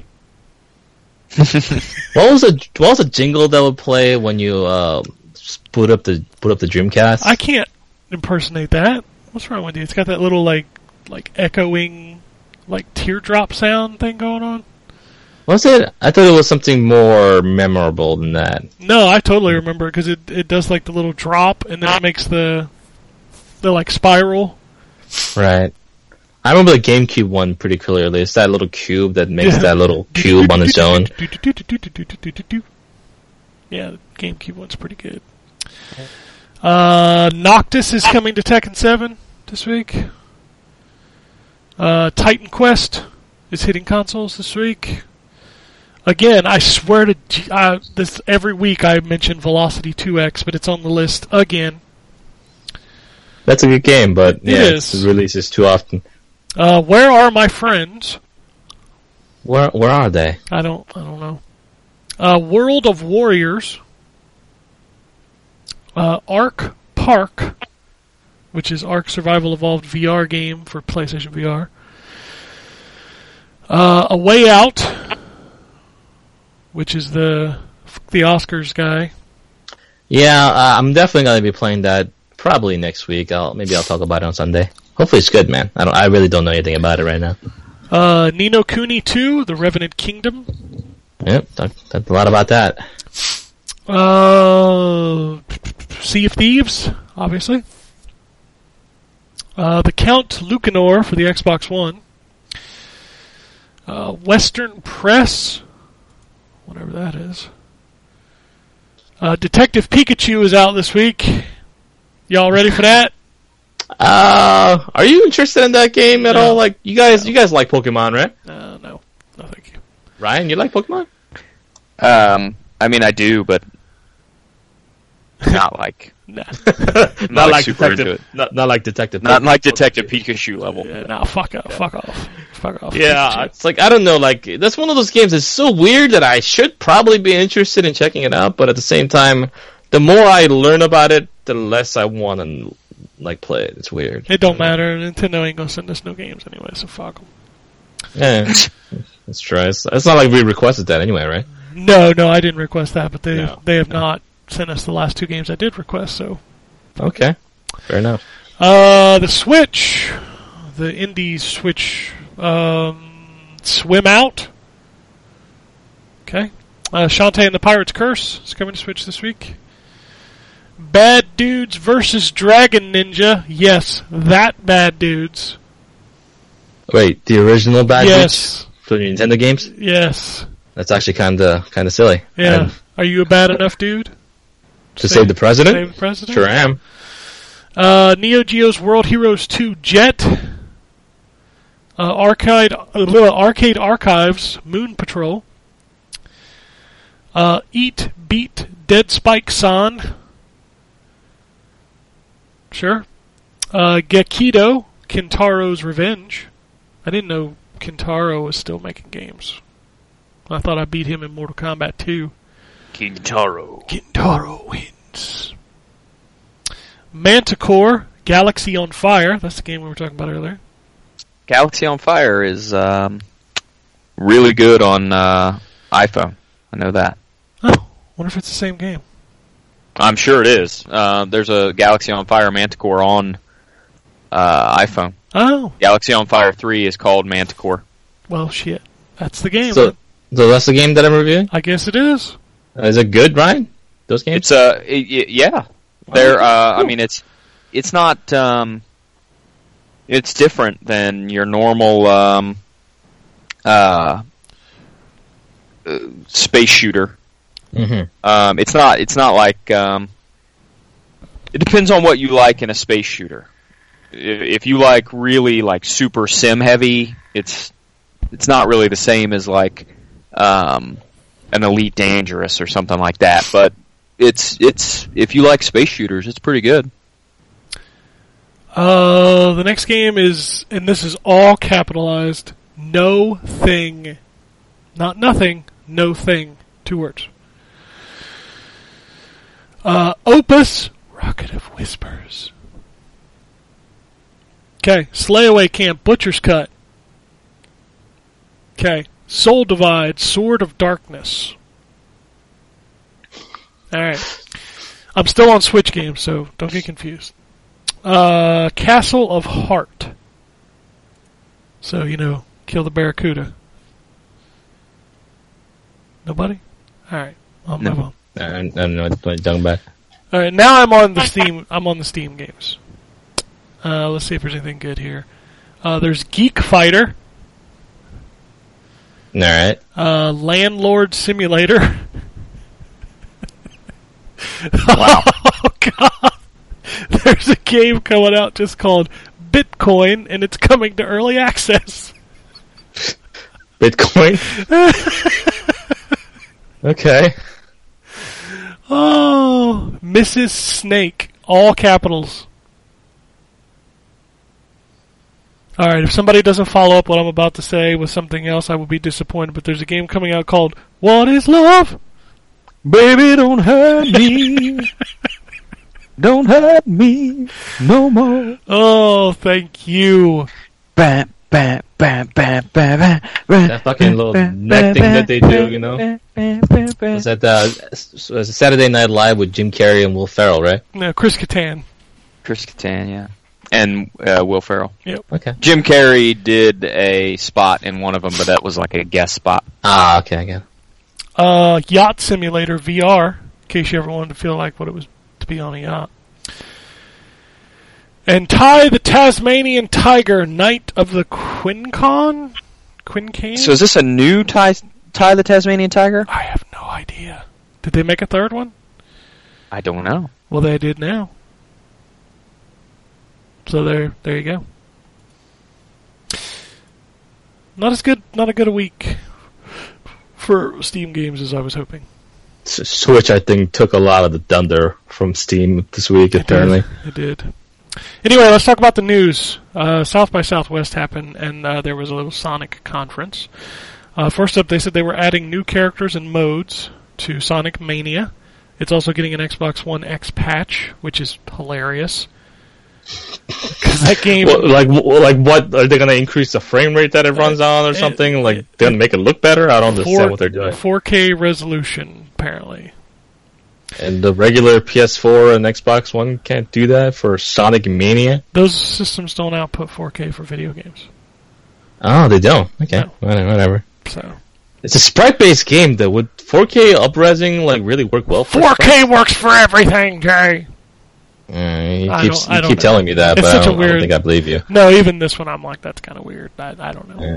I hope this update is free, because basically what this is they're releasing a new version of Sonic Mania Plus, is what it's called, and it'll be retail. But I hope people who already bought it get that shit for free, because otherwise that'd be really crappy. Yeah. They also teased a new racing game, Sonic racing game. From who? It's Sega. Who's making it? I mean, Sumo Digital Oh, is it? again. Yeah. Okay. So I know Ryan will back me up, but the Sonic racing games are the shit. Yeah, So definitely. I'm excited they're making a third one. I would play another one of those. Star Wars Battlefront 2. EA has announced that they are updating the progression in that game. The patch goes live on Wednesday, I believe. They are removing all progression stuff from loot boxes. So you will no longer be able to get star cards and things like that. Characters will now earn XP like normal games. And then coming in April, there will be cosmetics in all of the loot boxes that you can use to dress up your Star Wars figures. So, good on them for fixing this game. Truly. Because I enjoyed that game. I just really did not like the progression in that game. So, I might go back to that. Yeah, it is what it is. Do you think they're surely gonna make another Battlefront game at some point or another, right? That's the expectation. I know I've heard a lot of mumblings about how Disney is really not happy right now, and they're trying to get out of their contract with EA, but I don't know that they actually can. I don't know what the kind of contract that they're in, and if what it really revolves around.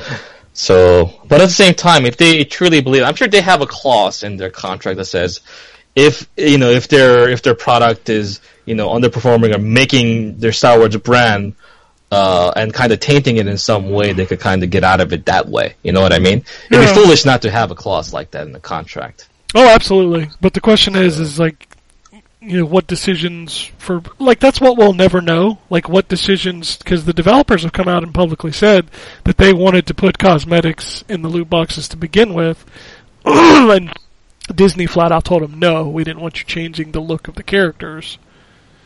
So it was there's some creative issues as well, for sure. But I don't know, man. Just put out a $60 game or put out an $80 game, but put all the content in there. I understand that it might be a harder pill to swallow, but if you just with the negative connotation with all the loot boxes and pay to win elements, I think if they took a stand and say we need to make these games more expensive to make them profitable, then I think more people will be understanding than completely having their entire experience ruined because of all these things that they tie behind paywalls of a game that they already pay $60 for. So if anyone is in the position to do something like that, I think EA, they've fallen so far out of the good graces of the public perception. It's willing to take that risk at this point. Yep. Try to claw their way out. And it kind of sucks because I know there's a friend of mine loves Star Wars, loved the first Battlefront game, despite its lack of content in a lot of different ways. He loved the visuals, the sound design, all that stuff. Super excited for Battlefront 2. But even as someone that was not a big gamer, he heard about all the negative things about Battlefront 2 and then ended up not picking it up and felt disappointed because of it, because it was something that he was looking forward to. So I want those games to be good. We get nothing from those games being bad and having these really terrible stigma on top of this. So I guess we'll see what EA does, but boy, do they feel like they never learn from any of their mistakes ever. Yeah, I'm going to jump back into this game this week and kind of give it a second shake, because I love playing the game. I just could not get behind the progression, and it was confusing, it was convoluted, it was not fun. Right. So I'll give it another shot, because that game is very pretty and is very Star Wars. Far Cry 5 has been confirmed to have microtransactions. They are all cosmetics. The campaign is also playable offline, which is a hilarious headline for me. That's where we are now, is that we have to come out and state, hey, you can play this offline. Yeah. This single player game you can play offline. So congratulations. Brigitte is launching on Tuesday for Overwatch. Yeah, you guys haven't played her yet, so you don't know what to expect, but boy, is she an exciting character. You guys are going to like her a lot. So, that'll be something to check out on Tuesday. Shadow of the Tomb Raider was announced with a teaser trailer.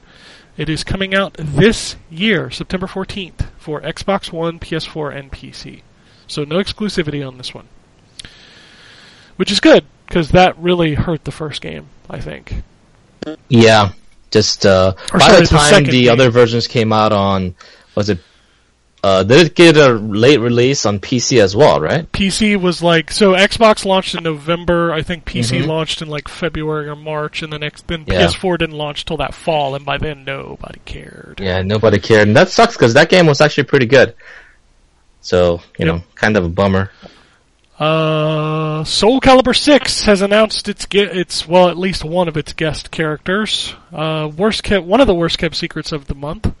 Yeah, but it's so awesome. Geralt of Rivia is coming to Soul Calibur 6. Did everyone watch the trailer here? By the way, Yeah, I saw Yep. it. yeah. That he looks good, man. He looks good. He looks like he fits in that universe. Yep. I agree. Weird. He's even using like his spells, which I thought was cool. I hear he takes out different swords depending on who he's fighting. Like if it's like a monster, he takes out the silver sword, steel Oh, sword that's for the great. humans. Yeah, I was gonna say, that's its detail. If they didn't do that, then they were. Come on, man. They didn't have to, you know. He needs to honestly, pull it's out like the a bit of silver detail. sword to fight Nightmare. Come on. Yeah, it looks good. I'm loving these outlandish characters. Fucking Noctis in Tekken, you know. You have like Geralt of Rivia and in Soul Calibur. These are good ideas, man. We should have more of these things. Soul Calibur's always done it. So Yeah, they had fucking Spawn at some point, which was so silly. yeah, that was dumb. Yeah. In addition to Brigitte launching on Tuesday, Overwatch is also patching Sombra. She's getting nerfed. Oh, is she? Yep. I actually haven't So heard that. Let me look it up. let's see here. The February patch decreased the time of her hack ability and expanded a number. Blah blah blah blah blah. The first change involves imposing a 2-second cooldown whenever the hack is interrupted by damage. Ah, okay, good. So the other adjustment involves line of sight.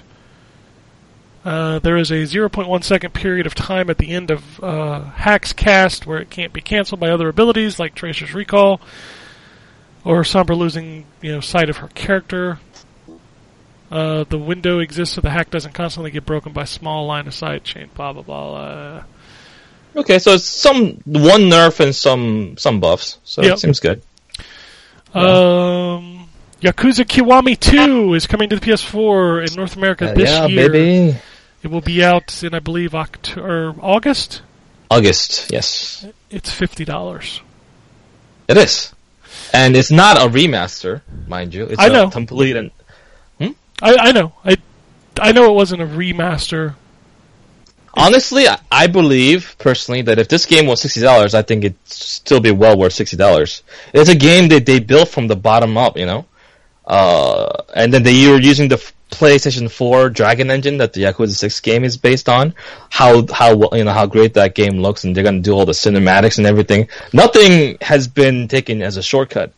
You know, it's like all the voice line, all the things that they've used are done again.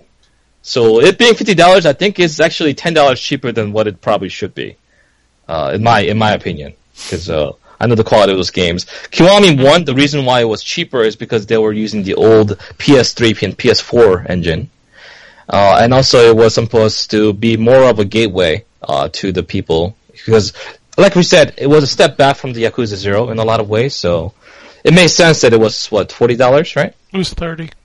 30? Yeah, $30. $30, damn, that was ridiculously cheap. But I think Kiwami 2 will be well worth it. If you watch the trailer that went with it, that game looks fantastic. Did you watch the trailer for Kiwami 2? I did. Okay. But like most things, that's just going to be too much Yakuza for me in a year. And I don't think that I'll ever go back to 2 if I do end up deciding to jump into 6. 2's pretty good, man. You punch a tiger in the face in that game. So, I mean, yeah. but that's like a little bit of 60 hours I don't have. Maybe. Yakuza games are not as long as, like, Ni no Kuni 2 or something. I beat Yakuza 6 in about 30. I'm not. And I did most of the stuff. I'm not playing Ni no Kuni 2. I would like to, but with Sea of Thieves and Far Cry and then Yakuza 6 on the horizon that I may play, no. You just gotta get rid of Overwatch from your life, and then you got more time to play these other games. Overwatch is being replaced probably by Sea of Thieves for a while.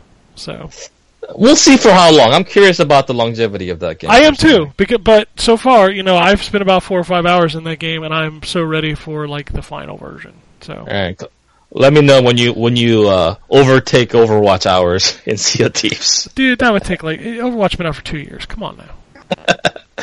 Talk to me in 2 years, Ken. All right. See if Sea of Thieves is going strong. Seeing if there's any other big news. I think I hit the big stuff. There's a couple of other things that I noticed. We have a release date for Valkyria Chronicles 4. Loving that. Oh, it's coming out in October. Okay, so October's when that's out. Mm-hmm. I did not see that. Bomberman R is coming to PS4 and Xbox One and PC. That was the Switch launch game. So okay. There's that, I guess. I heard that game was kind of mediocre, but it sold well because it was one of the Switch launch titles. Yeah, it was a Switch launch title. It was a new Bomberman. It's not on anything else, and let's be frank, if you bought a Switch, you bought Zelda, and then you really didn't have anything else to play.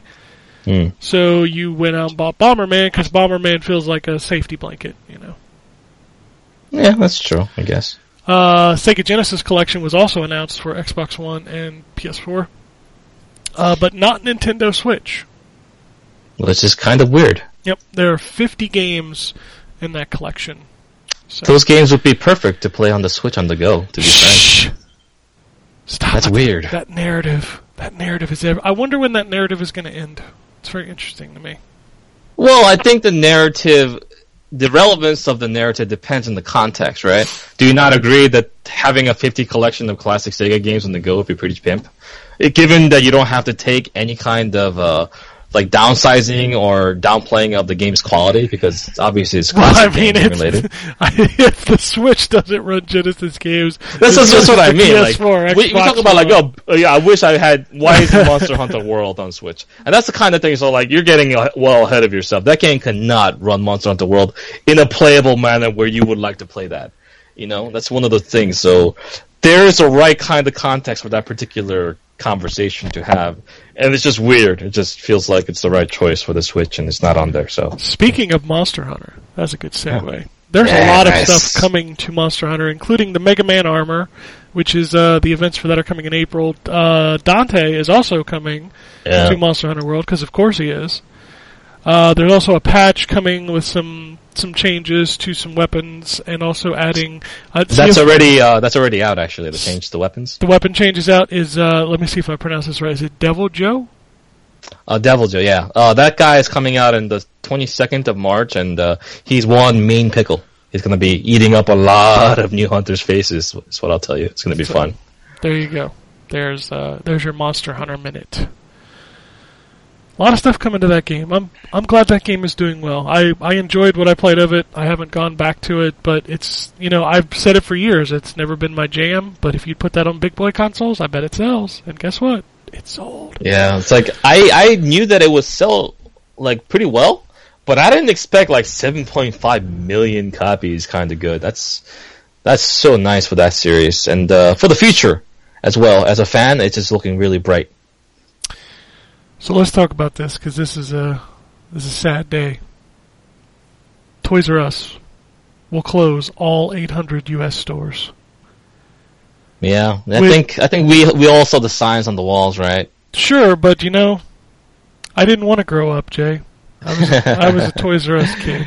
Yeah, I never shopped that much at Toys R Us, but I've always appreciated that they existed, Yeah. It's one of those things when I went to go shopping for the, my niece's presents or something like that, then I can go to Toys R Us, pick up some, dolls or whatever thing that they might like. But now I don't know where I'm going to go to do that. I guess just shop them online. But, Jeff Bezos and Sam Walton have killed Toys R Us. Mm. How it goes. Son of a bitch. You know what? I can't say anything. I bought half of my kids' Christmas presents on Amazon, but I will tell you this: I bought the other half at Toys R Us. Okay, that's something. But now, are you going to be buying all of the presents on Amazon now? I guess. I'm going to hit up these Toys R Us's as they're closing, see if I can get maybe some early Christmas shopping done.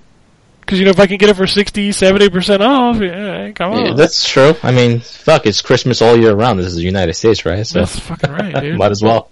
Hey, shop for next year and the year afterwards too. Hell yeah. Christmas was going to be canceled. I load up my garage full of Christmas presents for the next few years.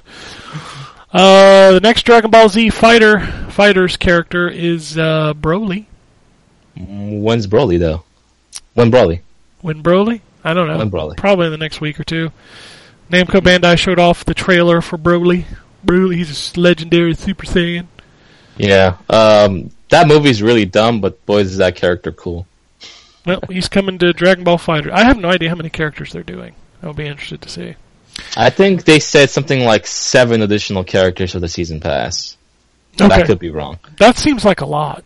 Especially That's a since decent this amount, is but the you have to first remember one. that this is a 3-on-3 tag battle, though, so you need a lot of characters to keep it fresh. They're all spiky-haired blonde dudes. Come on. They're all variations of Goku, right? Yeah, I mean, it's all the same guy, right? I hope they put Instinct Goku so we can have another Goku in the game. Don't they have Goku Black in there already? Well, Goku Black, you have Super Saiyan Goku, you have Goku Black, you have Goku Blue. So I'm Sure. figuring you need another Goku, or 2 I at mean, least. Come on. Goku or 2. Goku or 2. So, in the news that I didn't understand 30% of the words in the release, apparently Drake played Fortnite with Ninja on Twitch, and now there's like a celebrity Fortnite match coming to E3? How does that work exactly in a battle royale? So it's like all 100 celebrities, really? Yes. So, apparently this broke like Twitch's like streaming record when they played together, and I don't know who like any of these people are. I don't know who Ninja know who is. but I know Drake who is? Drake No, is. I don't know who Drake is. Wow. I don't listen to Drake's music, but I know I who thought I Drake was is. out of touch. Yeah. I'm just old. It's like, Ken still listen to Music Factory, and that's what it's about. It's the way it has to be. It's just everybody dance now. I pumped till my ears got sore. Full of jams that has to be. Live from Brooklyn out to the California seashore. Come on.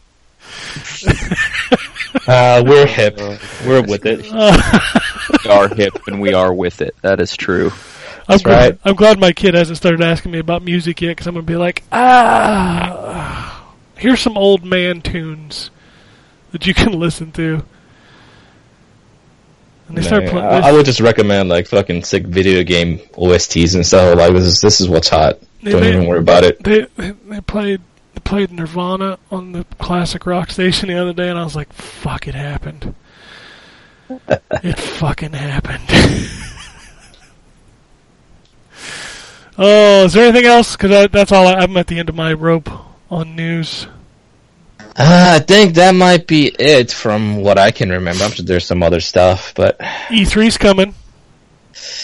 well, what will be it? 3 months away, right? Microsoft's announced their venue and said this is their biggest. Like, they're not even on site. They've got their own like off-site place where they're going to have all their games, and they've got their press conference times already down. It's coming. You notice all these games getting I hope there'll be announced. some big things. Well, you've noticed all these games getting announced in the last 2 weeks. Division 2, Shadow of the Tomb Raider. Mm-hmm. I mean, it's here we go. You think they're going to be doing their showing at Microsoft? I suppose it makes sense. For Tomb Raider? I don't know. Yeah. I mean, we've got what is it? I saw a rumor floating around this week about Splinter Cell. There was an Amazon listing for Splinter Cell. Okay, Splinter Cell would be a good franchise to bring back. I don't know what happened to Splinter Cell. It's like the last game that they made was pretty good, actually. Yeah, Blacklist. And after that, they stopped making them. I don't know why. Yeah, Blacklist was really good, but it was the first one that didn't have Ironside as the voice of Fisher, which was weird. You think that was like one of the nails in the coffin for that series? I don't think it was a nail in the coffin, but I just wonder if they're going to bring him back. Also, whatever happened to that rumor about Microsoft buying Sega? There was a rumor about that? Oh yeah, there was a big rumor about that. Like people going nuts over that stuff. I'm like, okay, you really? That'd be an interesting get, especially since Sega owns Atlas now. Yeah, so like most of the Sega games, I mean the big ones like Sonic and stuff like that come to Xbox, but like Yakuza and like all those JRPGs. Yeah, they've always been like Sony exclusives. Like you're not gonna get Persona 5 on the fucking Xbox. So imagine if they did though. That'd be a good. I mean, that's a gaping hole in the library of Xbox, like good JRPGs. Like the 360 really championed trying to get exclusive JRPGs on there, and I think that was good, at least for someone like me to eventually pick up the 360. But now it's like they don't even try. Yeah. So I don't know, man. I mean, they had Sakaguchi make 2 games for the Xbox 360. That's right. You got chicken steak now, man. Fucking chicken steak, dude. And boy, I know Drew is not here, but I'm sure he'll mirror my sentiments in saying that I would love a Lost Odyssey too, dude. Like, Yeah, it's coming to, that it's game coming is to awesome. mobile. Yeah, because Sakaguchi's all into the phones now. Yeah, the fucking Terra Battle or whatever can suck a big bag of dicks, man. I hate those games. I tried them and they're like, oh, okay, so it's easy to play at first, but then you hit a wall. It's like, oh, you better start spending some money or grind for endless hours in order to progress the rest of the game. It's like, no, thank you. I'm done. Yeah. You used to make good games, man. What happened to you? Yeah. All right, let's do some tweets because I don't have any emails. Nobody sent us any of the mail of the electronic variety this week. Bastardos. So Dustin tweets in and says, "Finished my playthrough of Danganronpa, and was really disappointed in the ending. Would it even be worth playing the sequel now?" Dustin actually asked this question on tweet, and then I replied to the first part and then forgot to reply to the second part, so I'll do it here.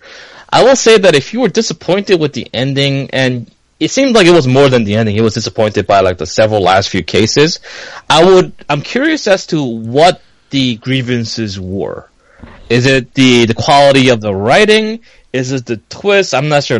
Because if it's the quality of the writing is pretty consistent. It's about the same in Danganronpa 2 in different setting. So I would say if it's the writing that you didn't like it, then don't bother. But if it was some of the beats in the plot and the story, things are very different in Danganronpa 2, where it plays against your expectations and things that you know about the characters and the storyline. In that regard, that might be more interesting to you. But you know, I've always said, and as much as I love and as much as Drew enjoys Danganronpa games, these games are not for the majority of people. These are very niche titles for very good reasons. You have to have a very specific mentality to enjoy them. So if you find yourself not enjoying them, don't suffer through a game that you don't enjoy. Just let it go. You played one full game of it, which is more than what a series of games can ask you to do, to be frank. So don't feel bad about quitting out, while you're ahead. But if you're willing, if there's something in the back of your mind that says like, yeah, I should, then maybe you should give it a shot. But on the other side of that, it's up to your discretion. All right. He also tweets in and says, "I'm really excited for Friday. I'm getting A Way Out and Ni no Kuni 2. Oh, that's an interesting combination of games. I'm really on the fence about A Way Out because it's required that you play it in co-op, so I'd have to find a co-op partner. Well, you play with K-Dog at basically every day. K-Dog. Right? Huh? What? That's my new name for him. That's pretty good.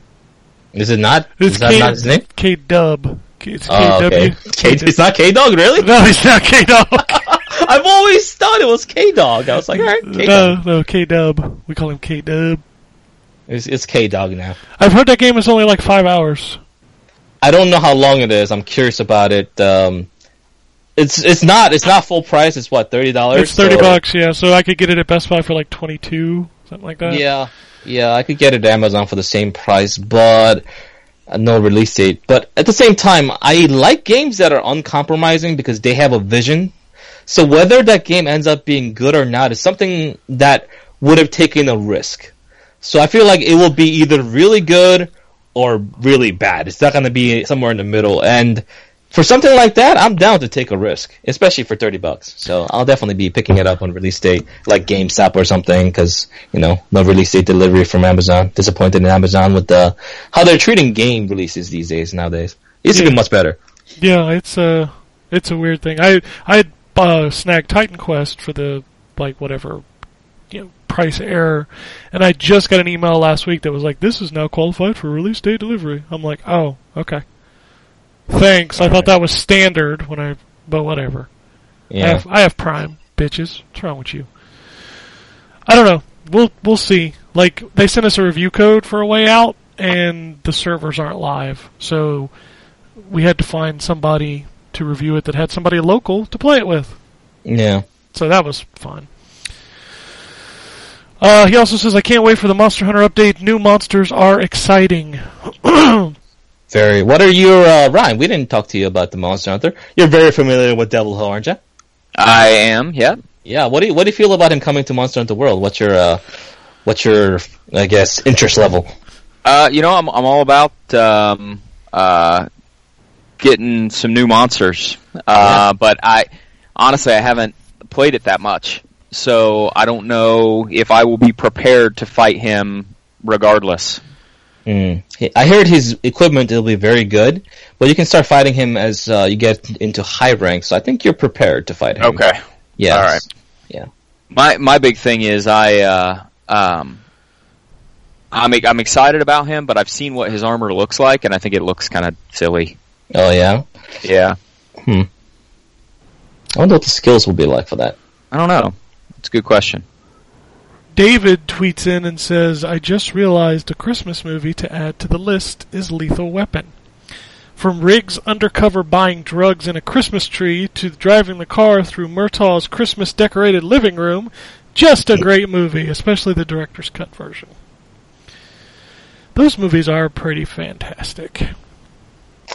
I don't remember a lot of them. I do remember the first movie, and I remember the one with Jet Li. See, the Jet Li one is totally unbelievable That's... because friggin' Danny Glover and Mel Gibson could not whoop Jet Li's ass. Okay. Well, that's Lethal Weapon 4, by the way. Yeah.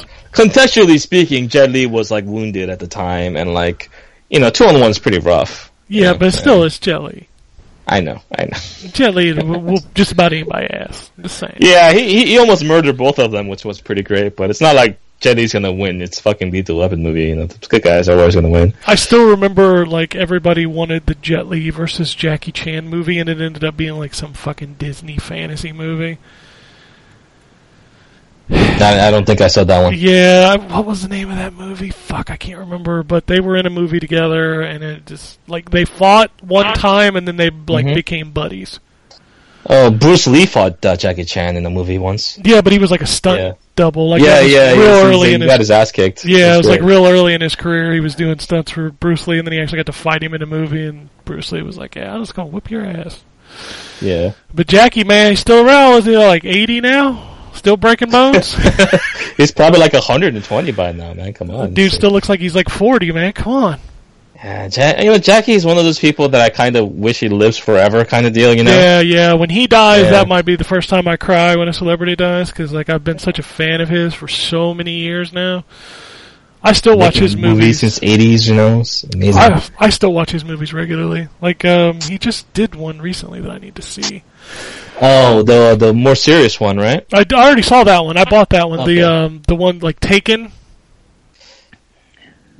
Yeah. I don't think I know that one. That's the one where he was with Pierce Brosnan. He was basically they killed his daughter. Yeah, that's the one where his daughter gets killed. Yeah, Yeah, that one was good, actually. I enjoyed that. I like that one. But he did another one after that, and I need to see that one. I haven't seen that one. I saw the Bollywood one, too. That one was weird.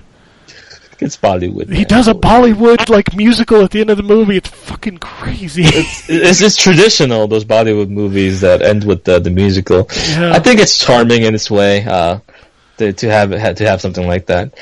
Yeah, I don't know. Jackie Chan it's just I can buy any of his movies and I know I'm gonna have a good 2 hours. All right, I can't say the word that's in this next tweet, so I'm gonna replace it with ninjas. But this is the first time I think I've ever been called this. Okay. So Doom tweets in and says, "Alright, listen up, my ninjas.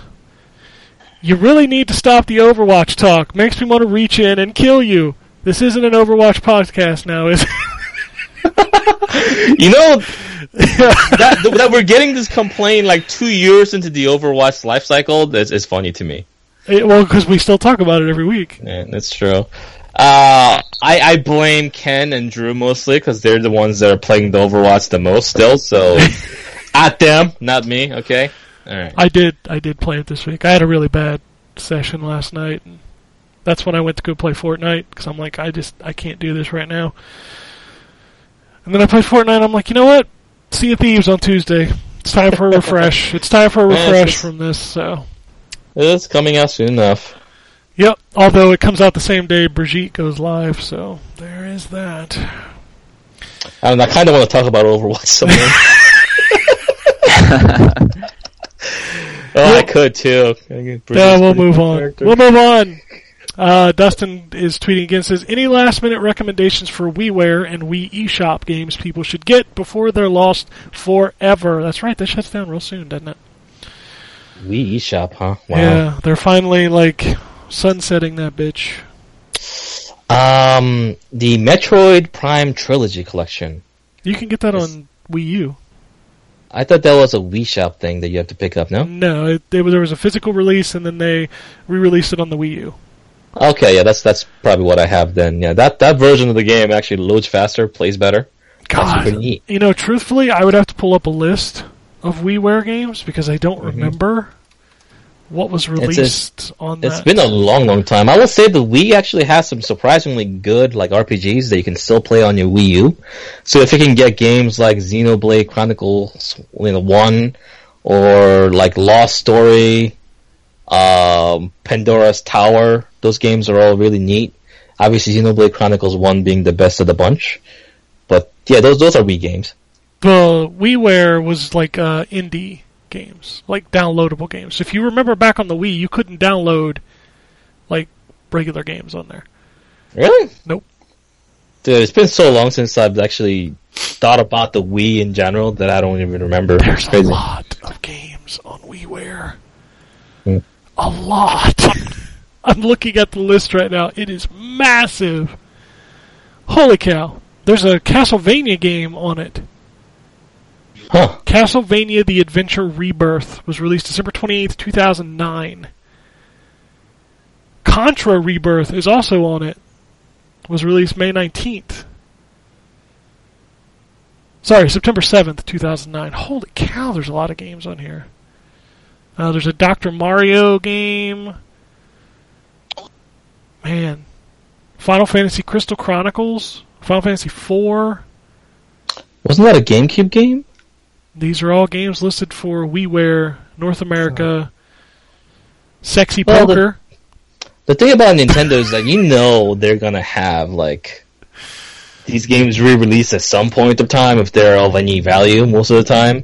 So it's I wouldn't even stress it too much if you're thinking about you're missing out on games at this point. There is one that I think maybe you should grab. It's a WarioWare DIY Showcase. That's a pretty good one. All the WarioWare games were great. Yep. And also Sexy Poker. You should download Sexy Poker. Sexy Poker. I mean, come on. Come on. Sexy Poker. Sexy Poker. He also says, played through the Psychonauts VR game and wasn't that impressed. Simple puzzles with few jokes. Yeah, that's a VR experience in a nutshell in a lot of ways. It's kind of a watered down, but the novelty of it being in VR is mostly the selling point. Yeah. Poor VR. I started Alpha Protocol, and man, that game has some jank, but I'm still really enjoying it. Can't wait to listen to the PD episodes. Oh yeah, dude, that was one of my favorite PD episodes that we did. I've done a bunch of PD series with Drew and Matt at this point, but I think that was the first one I did with them, and you could probably tell on how terrible my mic quality was back then. But that game is a gem. Boy, you guys have ever played Alpha Protocol in here? I played through the first act. How about you, Ryan? No, I haven't played it. Oh, dude, I know you like the jank games, and I think this game might be right up your alley. Not because of the jank, but because of the underlying depth of the story and how crazy the choices that you can make can differentiate your playthrough compared to someone else's. I've really heard it was great. Yeah, I heard it was great. It's the fucking Stones, man. I still think the best PD episode is the one where I got smashed throughout the episode. The Metal Gear Solid Metal one, Gear right? Solid 5. Yeah. I don't remember the last half of that episode, I'm just going to say that. Progressively getting more and more drunk. I was doing shots of Jack Daniels. It's basically how you should run every podcast. I'm not going to do shots of Jack Daniels at 12 o'clock on a Sunday afternoon, I'm sorry. No. It's not a problem if you're doing it to make your work more interesting, right? That's right. No. Yeah. His last tweet says, think we'll ever get Fatal Frame 5 on Switch and a translation of 4. Also, with Valkyria Chronicles 4 coming in October, will we ever get 3? Sega has become better at handling games that weren't localized before, especially with games like Yakuza series, which they really started to try to do justice by, and I really appreciate that. But Valkyria, I think it's going to determine how many copies Valkyria Chronicle 4 sells, right? And let's say if that sells really well, we might be able to get a remaster of 3 and 2 on the PS4 or something like that, which I would really like for, especially for 3, which never came out. But when it comes down to Fatal Frame, I think there's very, very little hope.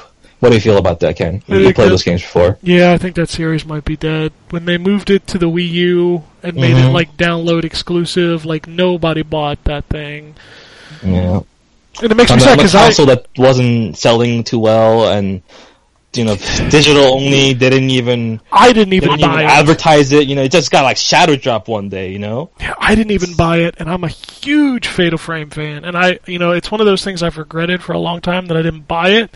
But man, Nintendo's digital service and having to play with the Wii gamepad, like everything about that game made me not want to play it. And I kind of like the Wii U gameplay element, but the thing is, the game is paced very poorly in the regards where you have to backtrack constantly over areas that you've been to too many times. Even more for, I understand Fatal Frame games have done that a lot, but even more than usual they've done that. It feels like a cheap cash-in for the series, and it doesn't feel like a legitimate entry in a lot of ways.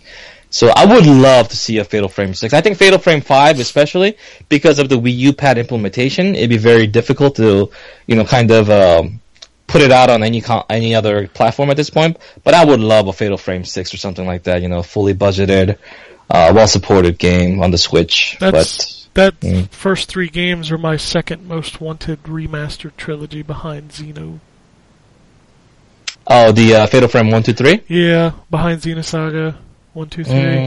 Yeah, they would make for some good remasters, actually. Those are both Bandai Namco, wasn't Xenosaga? Well, they're Tecmo games.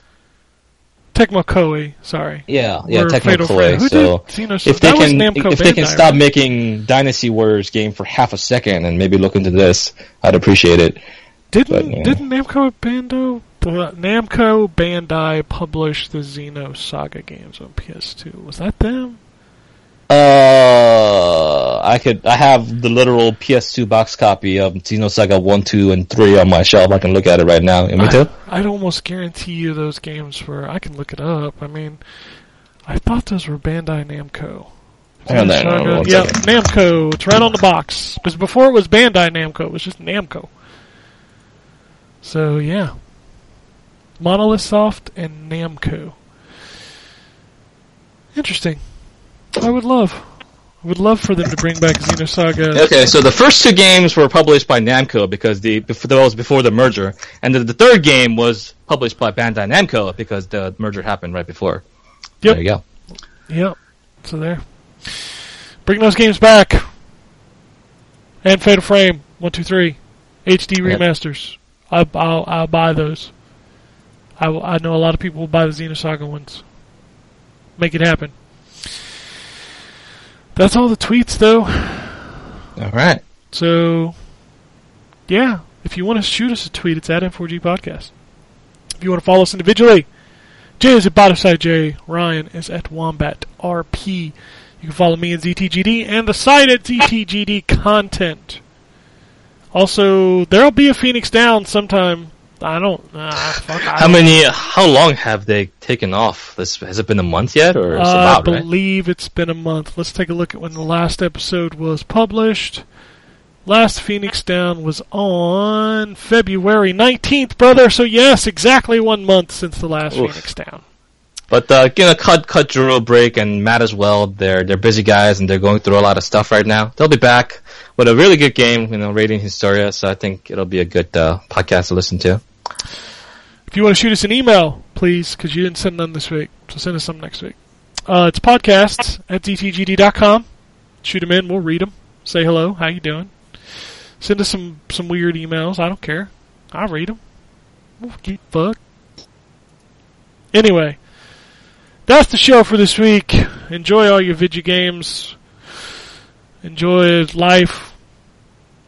Give Drew shit on Twitter because he's not showing up for podcasts anymore. Always. Unless anybody has anything else, we can be done. Yeah, lunchtime. Lunchtime. Peace out, bitches. Alrighty. And it goes something like this. Epic fail.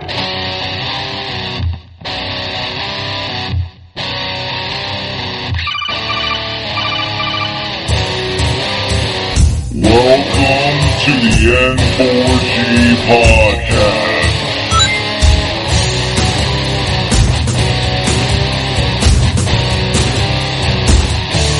Oh, you can...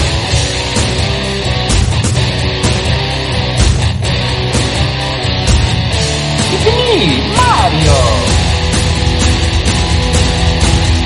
Zero tolerance. This is going to be a very interesting episode.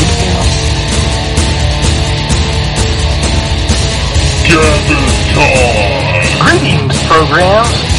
I got lost trying to find my way to the secret underground N4G radio lair. The Wombat. I've always lived in angry. Killer Wolverine.